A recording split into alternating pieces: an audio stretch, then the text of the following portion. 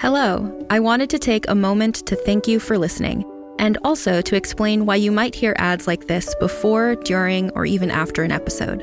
We're a small but mighty team here at Realm, and to help fund our shows, we promote products or services that we think you'd enjoy from a variety of sponsors. If any of our ads interest you, one of the best ways to support us is by visiting the link or using the promo code in the ad. It's pretty much a win-win since you can get some great deals and we can keep making awesome shows like this one. You can also visit realm.fm/partners for more information about our sponsors and how to access the different promotions. Thanks again for joining us in our corner of the universe. Listen away.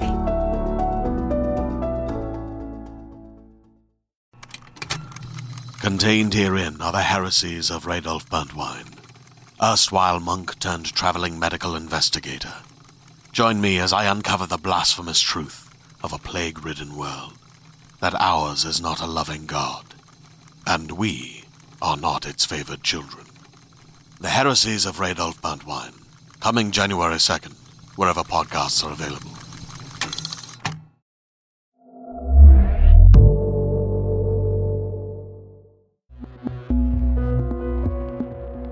Realm presents Gods and Lies, Season 2, Episode 3.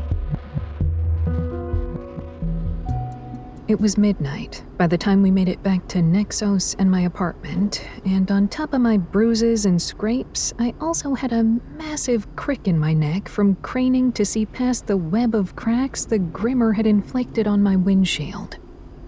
Grimmers are bad news. They didn't question or investigate. They didn't look for proof or follow procedure. They followed the pointed fingers and hunted for the scent of guilt. And until we could prove otherwise, Andy and I were guilty. I parked the car, and the two of us hiked up the 3 flights of stairs to my apartment in almost total silence. Andy didn't have to ask to sleep over, and I didn't have to offer. There was no point. We had 3 sunrises left, and nothing could be accomplished stumbling around the dark Nexos streets.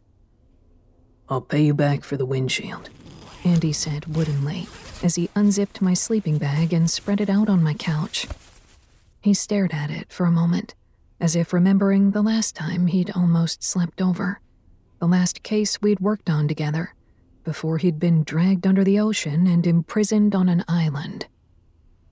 Once all this is over. It was a small, withered display of optimism, but I accepted it all the same.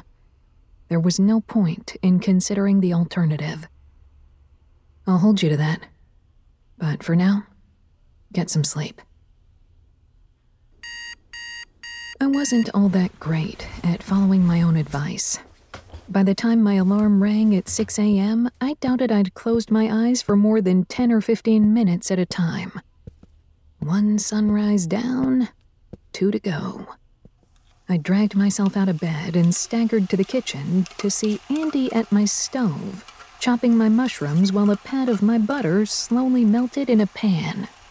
He was wearing his sleeping bag, my sleeping bag, zipped around his waist like a ridiculous puffy kilt. "What are you doing?" "I'm making breakfast," he said. He threw the mushrooms into the pan, then dusted them with a bit of garlic powder. How the hell did he know his way around my kitchen already? "What's the game plan?" I gave myself a shake before sitting down at the kitchen table. Maybe I was still asleep and stuck in a really weird dream. Andy played a starring role in those more than I cared to admit. We should hit up the Temple of Revels, see if we can get an audience with Celebina, get some statements about what happened at the Golden Gala. Sounds good. He slid a plate of scrambled eggs and sautéed mushrooms in front of me like the finishing move of a magic trick. Can I make a suggestion? With my mouth full of scrambled eggs, I couldn't refuse in time. We might want to be sneaky about this. Time being short and all. I swallowed. That's all the more reason we need to handle this directly. Yeah, except Celebina and Themia aren't on the best terms. Revels and rules don't really mix. And do you think some cloak and dagger nonsense will...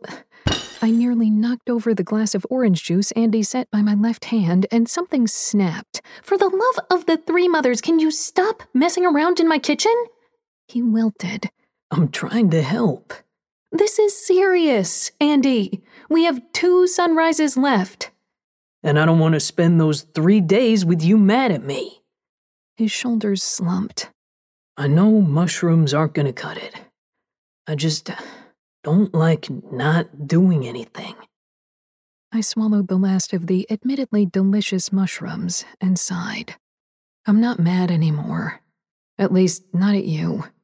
But we've got to work together on this. Then let me help with the plan.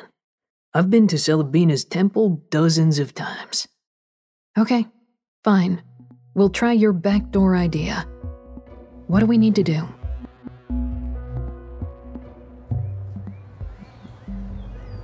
As it happened, Andy's backdoor plan literally involved a backdoor. The Temple of Revel's service entrance was a shade more modest than the elaborate public portico, but I still had to squint against the glaring sunlight reflecting off the acres of gilt paint, glass, and precious gems embedded in every buttress and column. A subtle goddess, Celebina was not. A fleet of caterers' vans was parked in front of the entrance, and employees wearing crisp white and red uniforms and ridiculous pillbox hats filtered in and out of the temple like industrious ants. How did you know there were going to be caterers? Andy smirked. Celebina is the goddess of parties. There are always caterers going in and out, or florists, or exotic animal handlers. I guess I was lucky today was a catering day. I shrunk my blessed oak to the size of a matchstick and tucked it under my tongue. All right, Andy, this is your part of the plan. Andy marched right up to the manager, the only visible employee permitted to forego the pillbox hat in favor of ticking things off a clipboard. Sorry we're late, Andy said. Do I know you? She barely glanced up from her clipboard, but somehow that was enough to dismiss us. We're the relief staff, Andy hedged. My blessed oak buzzed inside my mouth, and I nearly bit my tongue. Well, that answered the question of whether or not Andy could set off my oak. I didn't order relief staff. The demigod didn't miss a beat. Someone did. With everything Celebina's planned, you think you can manage it understaffed? The manager sighed and lowered her clipboard with the air of a spoiled child forced to turn off the TV in favor of homework. You guys didn't even bring your uniforms? We were last minute, Andy said. We were told to collect them on site. I sneezed. The buzzing in my mouth was almost too much at this point. The manager glared at me. You better not be sick if you're handling foodstuffs. Go to the van and grab uniforms that fit. And make it snappy. 5 minutes later, Andy and I strolled into the Temple of Revels. Well, waddled would have been more accurate. As newcomers who weren't part of the manager's regular crew, we were punished with the task of carrying the cake inside. The cake deserved each one of its capital letters. It was 4 tiers high, drizzled with chocolate and CBD-infused fondant, with intricate marzipan warriors reenacting some famous skirmish across a chocolate buttercream battlefield. And it was heavy as all the hells. But that was the easy part. We were told to bring the cake to the kitchen. What we were not told was that the Temple of Revels boasted 7 kitchens, each located in a separate wing of the temple to prevent, as one priest put it, unwanted flavor mingling. And none of the Revel priests awake at this hour of the morning could agree on which kitchen it belonged in. This is chaos, I panted, as Andy and I crab-walked the cake toward the 3rd kitchen after being turned away by the first 2. Have you ever heard of an orderly revel? By now, even Andy's scales were gleaming with sweat. Right, that's it. I slid to a halt, and the cake wobbled dangerously as Andy almost continued without me. What are you doing? Andy said. In case you haven't noticed, we're not actually caterers. This whole getup was to get inside. Now we're inside. Let's leave this damn thing for someone else to deal with. I glanced around me to look for a likely place. We'd descended to one of the lower administrative levels of the temple at this point, a narrow, beige-painted hallway. I didn't want to leave the cake on the ground, but we had little time and few options. Follow my lead.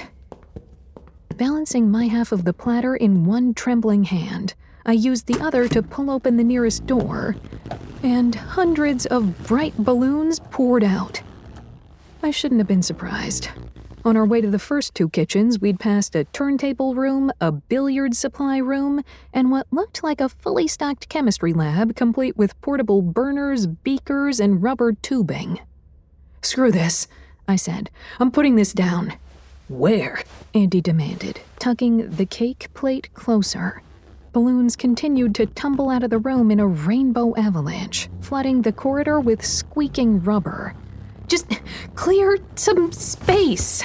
I kicked out wildly, and as I did so, the cake plate slid out of my sweat-slick grip. I watched what happened next as if in slow motion. Andy lunged forward under the sudden weight of the entire dessert. The plate dipped dramatically, and all four of the cake's glorious tiers tilted, teetered, tumbled off to fatally collide with the unforgiving linoleum and restless balloons. For 1 second, all Andy and I could do was gape at the destroyed cake in horror. For the next second, I considered stepping outside and letting a flock of grimmers take me. By the third second, a passing revel priest heard the commotion, and her horrified shriek woke the rest of the priesthood.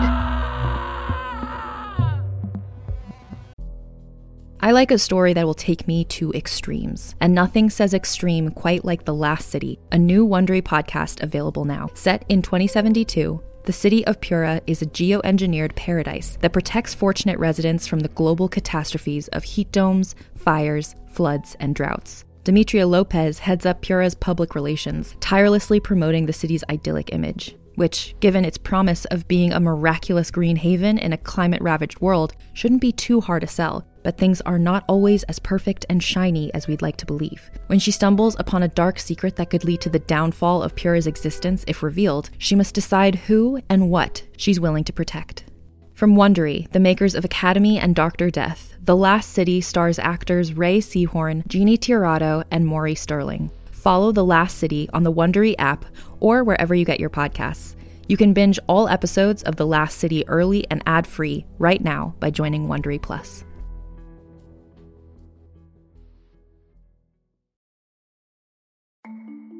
As a podcast network, our first priority has always been audio and the stories we're able to share with you. But we also sell merch, and organizing that was made both possible and easy with Shopify. Shopify is the global commerce platform that helps you sell and grow at every stage of your business, from the launch your online shop stage all the way to the did we just hit 1 million orders stage. Whether you're selling scented soap or offering outdoor outfits, Shopify helps you sell everywhere. They have an all-in-one e-commerce platform and in-person POS system, so wherever and whatever you're selling, Shopify's got you covered. With the internet's best converting checkout, 36% better on average compared to other leading commerce platforms, Shopify helps you turn browsers into buyers.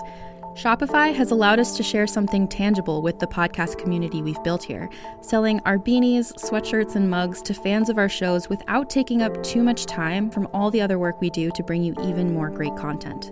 And it's not just us. Shopify powers 10% of all e-commerce in the US. Shopify is also the global force behind Allbirds, Rothy's, and Brooklinen, and millions of other entrepreneurs of every size across 175 countries. Because businesses that grow with Shopify. Sign up for a $1 per month trial period at shopify.com/realm, all lowercase. Go to shopify.com/REALM now to grow your business, no matter what stage you're in. Shopify.com/realm.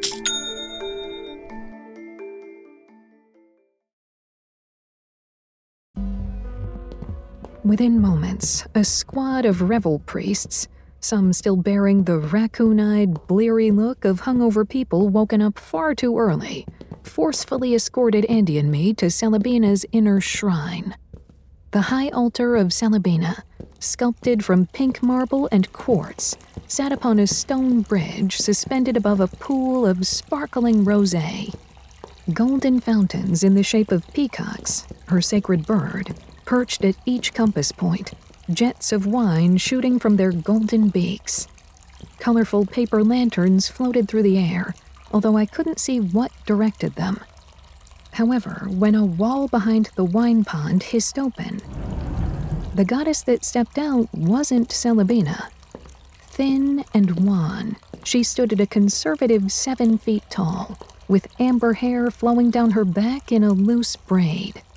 She wore robes that looked both soothing and drab, soft, flowing cotton in somber creams and grays flowing down to the ground. Her eyes were hidden behind a pair of round, gold-rimmed sunglasses. The sunglasses were the tip-off. I bowed from the waist. "Elbada, I take solace in your mercy." The words came to me automatically. I wasn't too proud to admit I'd prayed to her a time or two on weekend mornings when the sun seemed to stab like a knife. Elbada, the gray daughter of Salabina. If Salabina was a lavish meal, Elbada was the bill at the end of the night. Regret was her aspect, along with forgetfulness, consequence, and terrible hangovers. As a goddess, she was well known, but not exactly beloved. Or at least not beloved enough to have a temple of her own. She shared one with her mother, because where one went, the other naturally followed. She nodded at my obeisance, her face a chilly blank. "You honor me, so I'll make this quick. Who are you, and why have you invaded my mother's temple?" "My name is Justix Iris Tharo. I serve justice on behalf of Themia, Huntress of Justice. This is Endymion Ariki." Beside me, Andy took a knee as well. "The Sea Mother's son." A muffled exclamation echoed in the shrine, and I noticed the man standing at Elbada's side for the first time. He was easy to miss. With his ash-gray robes and shaven head, he almost blended in with the goddess. Elbada tilted her sunglasses up a fraction, revealing a pair of champagne-colored eyes. "Why, Father Liam, you're right. I almost didn't recognize him without the constant whiff of his mother's disapproval eddying about." She gave Andy a tight-lipped smile. "You'll have to forgive my high priest. In his diligence to my service, he can't always keep abreast of the Pantheon gossip. Aren't you supposed to be in prison, child?" "Early release," Andy quipped. "Good behavior." "I very much doubt that." I cleared my throat. "Well, we're here because we would like to ask you and your mother about the events that occurred—" The goddess let her sunglasses fall back over her eyes. "You misunderstand. You invaded my mother's temple under false pretenses and defiled a cake intended for her festivities. I am not here to answer questions. I'm here to mete out punishment. Desecrating a goddess's holy services is a grave charge." Andy choked out, "Wait." But before Elbada could continue, an enormous bubble swelled within the pool of rosé, bigger and bigger and bigger, before it popped in a sparkling spray to reveal the goddess inside. "The cake! Did you see what they did to my cake, my darling?" Salabina filled the shrine like a hot beam of sun unexpectedly parting the clouds. Larger than life in nearly all ways, she towered over everyone else. She was a goddess of abundance and decadence, of rolls and curves. Her rich brown skin gleamed in the lantern light, and her hair flowed down her back as freely as a dark river of wine. Jewels glittered at her wrists and earlobes, and she was wearing a magnificent gown that appeared to be composed entirely out of coins roped together on a web of gold chains. She carried a well-cosseted peacock under one arm. "I'm already handling it," Elbada began, but her mother swept that aside like brushing a fly. "Nonsense. It was my cake they defiled. I'll be handling this personally." She jabbed an imperious finger at Father Liam. "Go on, priest. I shall need restraints, glasses, some of those little cocktail olives. Father Liam is my priest," Elbada said. "You can't simply order him around." "Oh, fine, if you're going to be grumpy." Celebina clapped her hands with the sound of 2 enormous corks popping, and a troop of revel priests rushed into the shrine. "Restrain the prisoners, fetch some decent charcuterie, and pick up some of those spicy cheeses from Pink's." "Pink's is closed today," one of her revel priests squeaked. "Not when you show them this." Celebina plucked a shining golden feather from the tail of her peacock and handed it to her priest. "This represents my will. If Pink's wants my business, they'll do as I say. Now go." A pair of the priest's burlier co-workers grabbed Andy and forced him down into a wicker chair. I thought about spitting my blessed oak out of my mouth, growing it into a quarterstaff, fighting our way out. But a glance around the room quickly established how outnumbered, outgunned, and outclassed I was. I couldn't challenge Celebina in her own temple, especially after we had unlawfully infiltrated it. With a sigh, I allowed myself to be handcuffed to a chair, even as I tried to keep the situation on track. "I know we aren't supposed to be here, but we needed to ask your gracious holiness some vital questions." The goddess smirked. "What a coincidence. I have questions too." Let's just talk this out," Andy said, flexing against his cuffs. Despite being pink and fuzzy, they looked solid enough.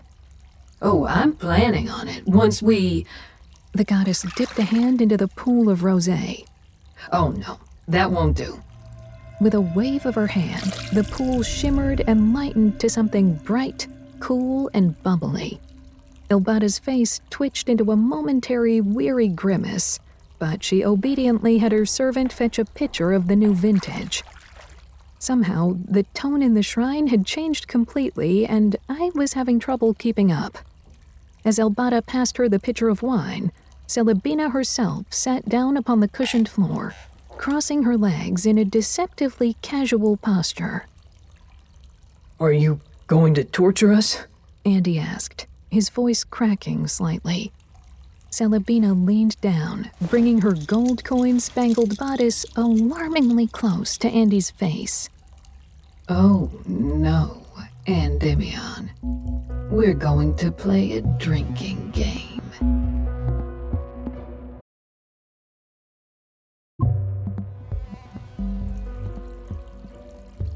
"A drinking game?" I repeated. Celebina swayed in front of me. She smelled like wine, not the sour smell of someone who had a few too many, but like a robust red finally breathing after half a century in a cask. Her presence was more than a little intoxicating.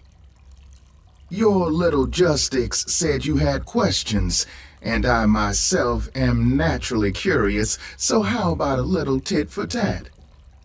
The goddess chortled, her impressive chest rising and falling. All around her, priests filed in and out, arranging platters of food and filling pitchers of wine from the sparkling pool. "If you want me to answer one of your questions, your little Justix takes a drink. If I need you to answer one of mine, I'll take a drink. And if I'm satisfied with everyone's answers at the end of our little interview, I might just let you go. Sound fair?" "It's fair, more than fair," I said quickly. "Wait, why me?" Iris demanded. She had about as much chance of outdrinking the goddess of parties as a Grimmer did of becoming vegan, but nobody had a choice here. Celebina chastised, wagging a coquettish finger. "It's my turn for a question. Endymion, How did you manage to sneak your way out of prison, you naughty boy? I called on the right of old Justice, I said.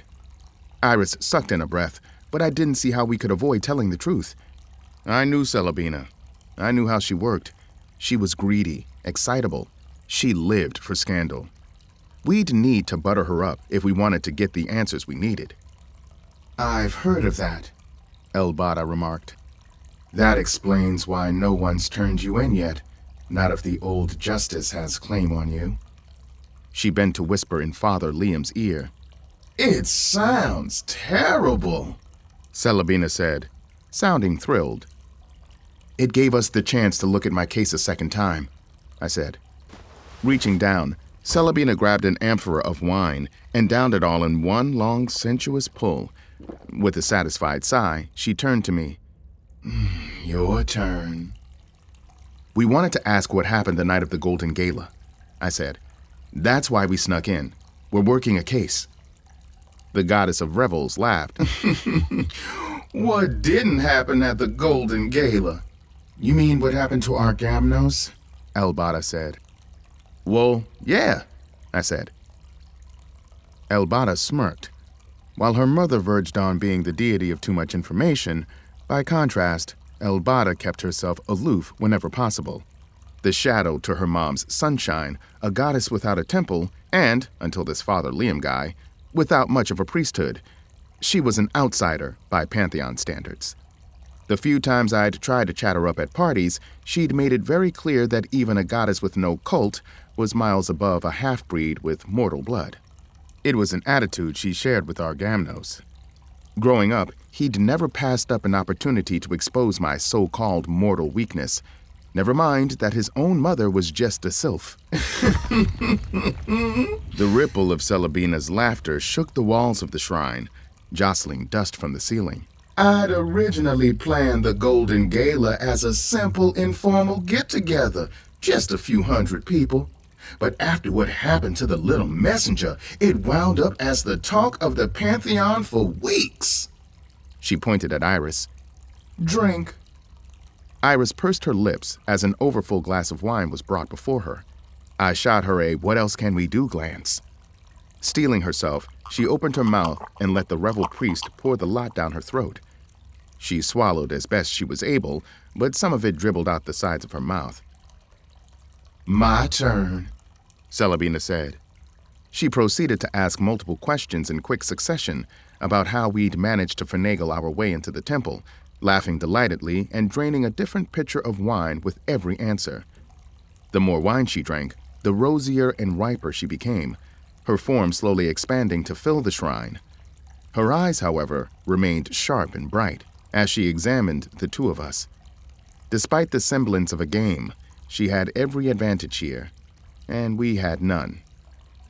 Could you give us comprehensive timeline of the entire night? Iris asked. With her hands cuffed to the chair, she couldn't even wipe the wine off her face. Celebina wrinkled her nose at the Justix's official tone, so I jumped in. Let's start at the beginning. When did Argamnos arrive? I'd say at around 10:30. Does that make sense to you, darling? El Bada nodded. But Diaphragtes arrived at 9. Celebina groaned dramatically and stretched like a cat, making her dress of coins jingle. Why am I not surprised? Inviting her is always a gamble. Sometimes her gossip and japes and obvious machinations are good for a laugh. Other times, she's a total buzzkill. There's a difference between socializing and networking. Half the time, she treats my parties like work. People shouldn't work at my parties. She pointed to Iris. Drink. She has a reputation for ass-kissing? I asked. The goddess laughed again. Understatement of the millennium. Argamnos' father was far too free with her.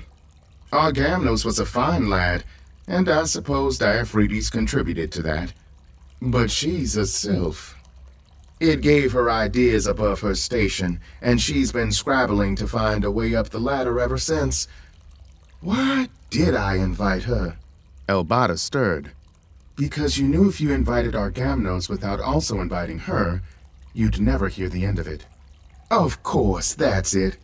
I invited the both of them, but Argamnos at least had the good sense to show up after the caterers finished setting up. Drink. Sounds like you really wanted Argamnos at your party, Iris said, her words starting to run together. I invited him personally. He'd been working so hard, flittering hither and yon for all the highest players in the Pantheon. The boy deserved a break. So what happened when... I prompted. It isn't your turn, Celebina said. What should I ask? Oh, yes. How's Tillaman been these days? The question struck me like a blow. Tillaman, the half-sister I'd betrayed to the three mothers for performing human sacrifice. For a few seconds, I felt too shocked to even respond. You don't have to answer that, Iris shouted. Yes, you do, El-Bada said. I shifted uncomfortably against my seat. My fuzzy handcuffs itched like nobody's business. I don't know. Nobody told me what her sentence was. Pity. Celebina swiped a pitcher from one of her attendants and dunked it into her own pool. She was always such a rigid stick.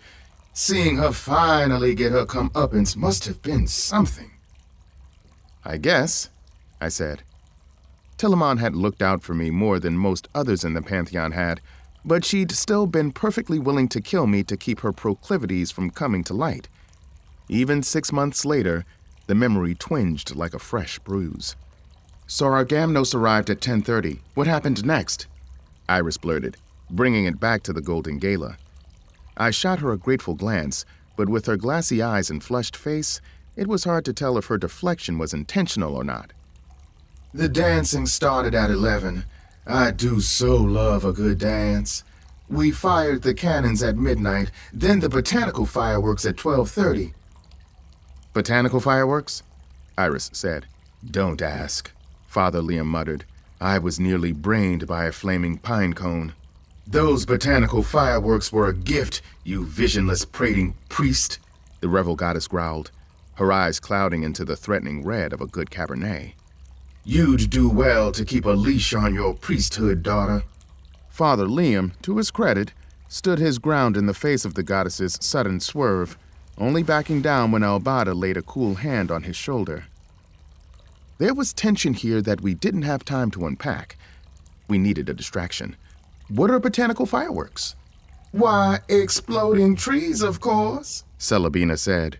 An anonymous follower of mine engineered my gardens to produce the most colorful and exciting of explosions.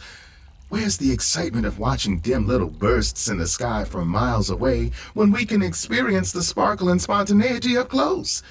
Imagine manicured little garden trees going up like candles. That's worth a poorly aimed pine cone or two. Iris looked blank. Exploding trees. They took out most of my mother's peace garden, El-Bada said. Gardens can be replanted, Celebina argued. And the memories of those fireworks will live forever in the memories of my guests. Honestly, El-Bada, if you stepped away from those potions and tinctures of yours, you could learn a little something about impressing mortals. She glanced at Iris as she said this. Drink. As Iris guzzled yet another glass of goddess-blessed wine, I suspected our luck wouldn't last past her failing sobriety. And, my little altercation with Argamnos, when did that happen? Don't you remember? El-Bada asked. Her eyebrows rose above her sunglasses. You mortals have so little time to begin with, you'd think it'd be easy. Let's get back to the fight, Iris cut in, leaning forward in her chair. I'm less sure on that, Celebina admitted. I was in the midst of a tryst. I think it was around 2, 3. El-Bada, you saw it. 12:30. El-Bada said. And you didn't miss much, Justix. Endymion cornered Argamnos when he couldn't get away. It was about 10 minutes of name-calling, then 30 seconds of hair-pulling before our priesthoods intervened and pulled them apart.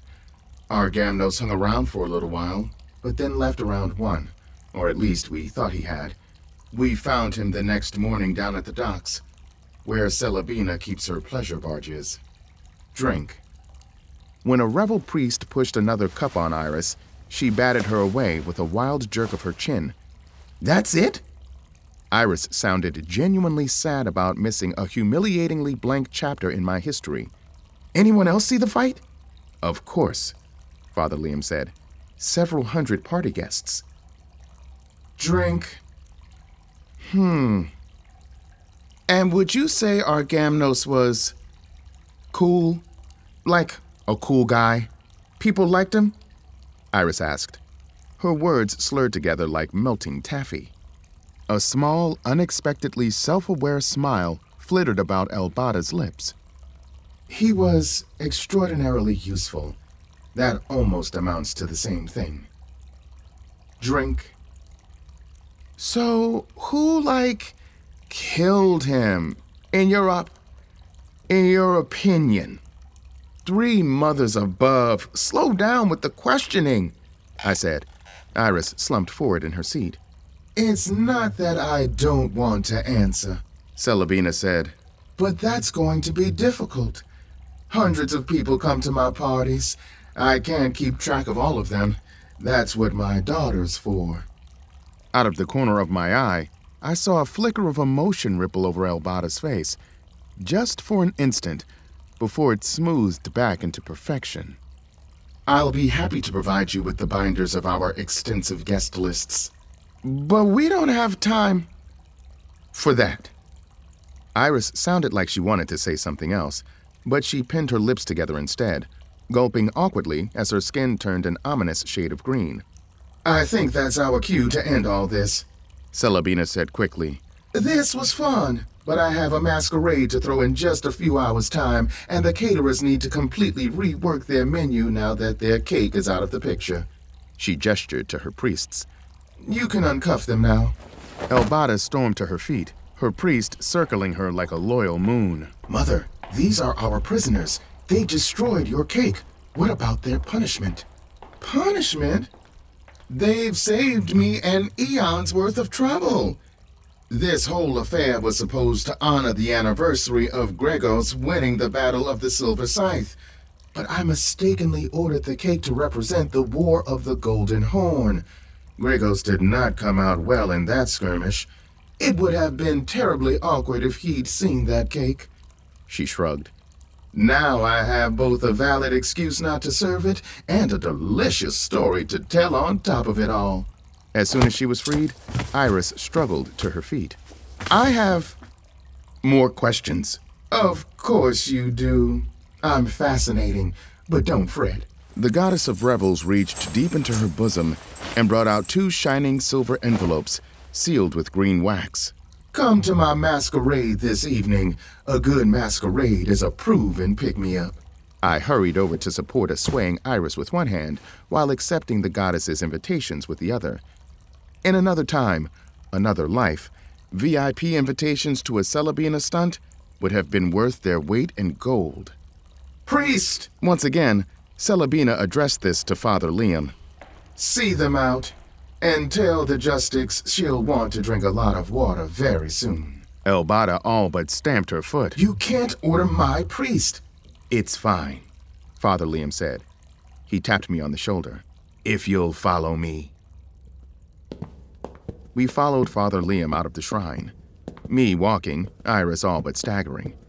On the way to the exit, we passed hallways decorated with gold filigree and dollar store holiday lights, pantries where the rarest vintages were being decanted, chambers where novices cut silver confetti by hand. And at each junction, Iris stopped and insisted on asking what everything was. It slowed our progress considerably. I'm sorry for this, I said, after Iris insisted on knowing the history of confetti. She's not normally... Father Liam smiled wryly. I've seen it all before, believe me. Patience is a virtue in Elbada's eyes.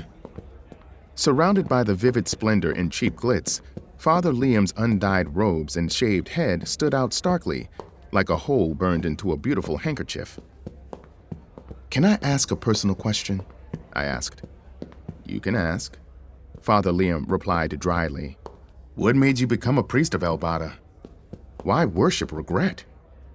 When you're surrounded by all this, I didn't say. Father Liam's lips curved into a slightly edged smile, as if he could read my thoughts.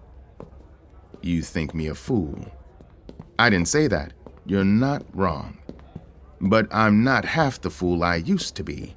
More specifically, I was a drunk. I threw myself into bottle after bottle until I finally found one with a bottom.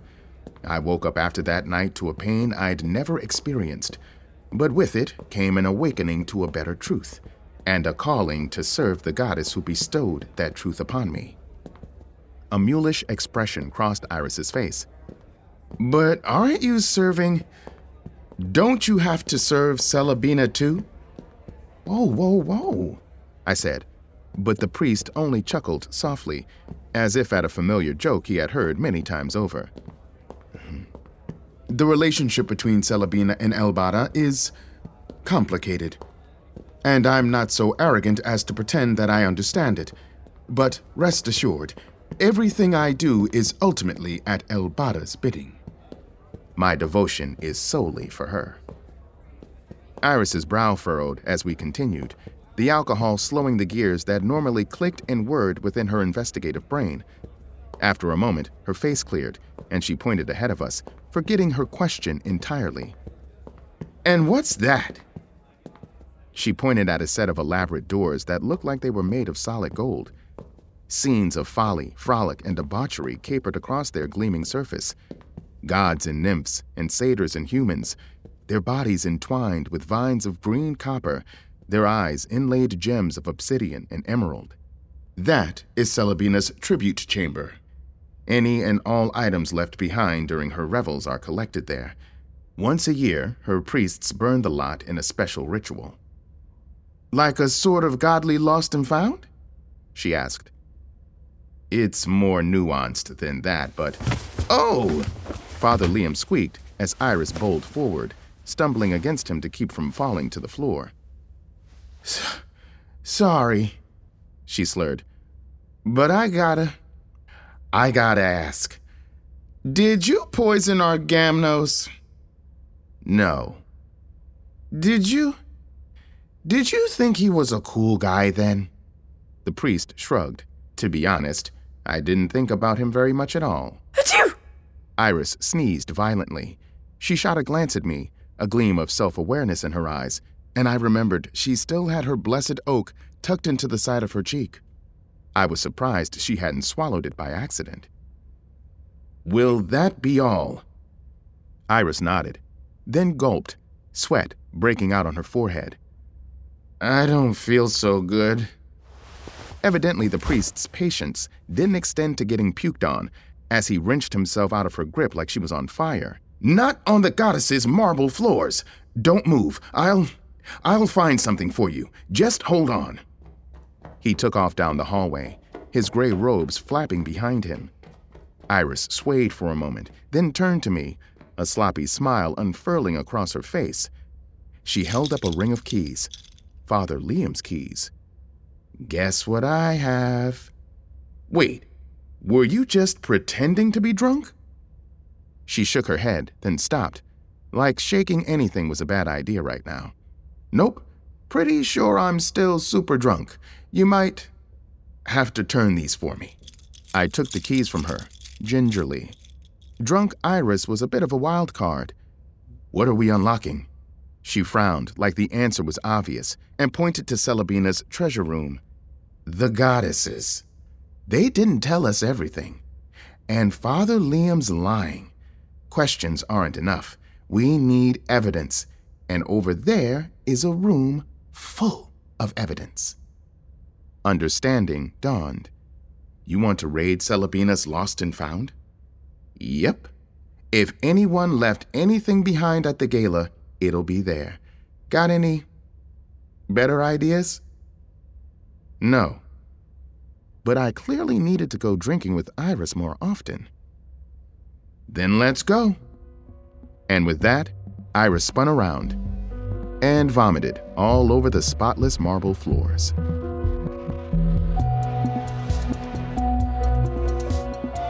You're listening to Gods and Lies Season 2 by Elizabeth Vale, starring Carrie Height and Sarah Malo Christensen. Produced by Realm, your portal to another world. Realm, listen away. Hey there, this is Justin Bartha. I made a funny new podcast, King of the Egg Cream. It has the greatest cast in the history of podcasts with actors like Louis Black. I'm torn by my feelings for two women. Bobby Cannavale. You can eat it, or if someone hits you, you can put it on your cut. Melanie Linsky. I wonder what these marvelous things are that look just like boiled chicken feet. Jason Ritter. I can break things and pick locks and kill people. Michael Stuhlbarg. The whole point is to inspire people that they should make themselves better. Ari Grainer. No, don't whet its appetite. What are you, an idiot? Me, Justin Bartha. That's not just any egg cream, that's a Lemke's special. And all narrated by the hilarious Richard Kind. This is the story of Harry Dalowitz and how he rose from nothing to become New York's King of the Egg Cream. So if you like funny true stories, come listen to King of the Egg Cream, available wherever you get your podcasts. Gods and Lies is created and written by Elizabeth Vale. It is produced by Marco Palmieri and executive produced by Molly Barton. Audio production, sound design, editing, and theme music by Amanda Rose Smith.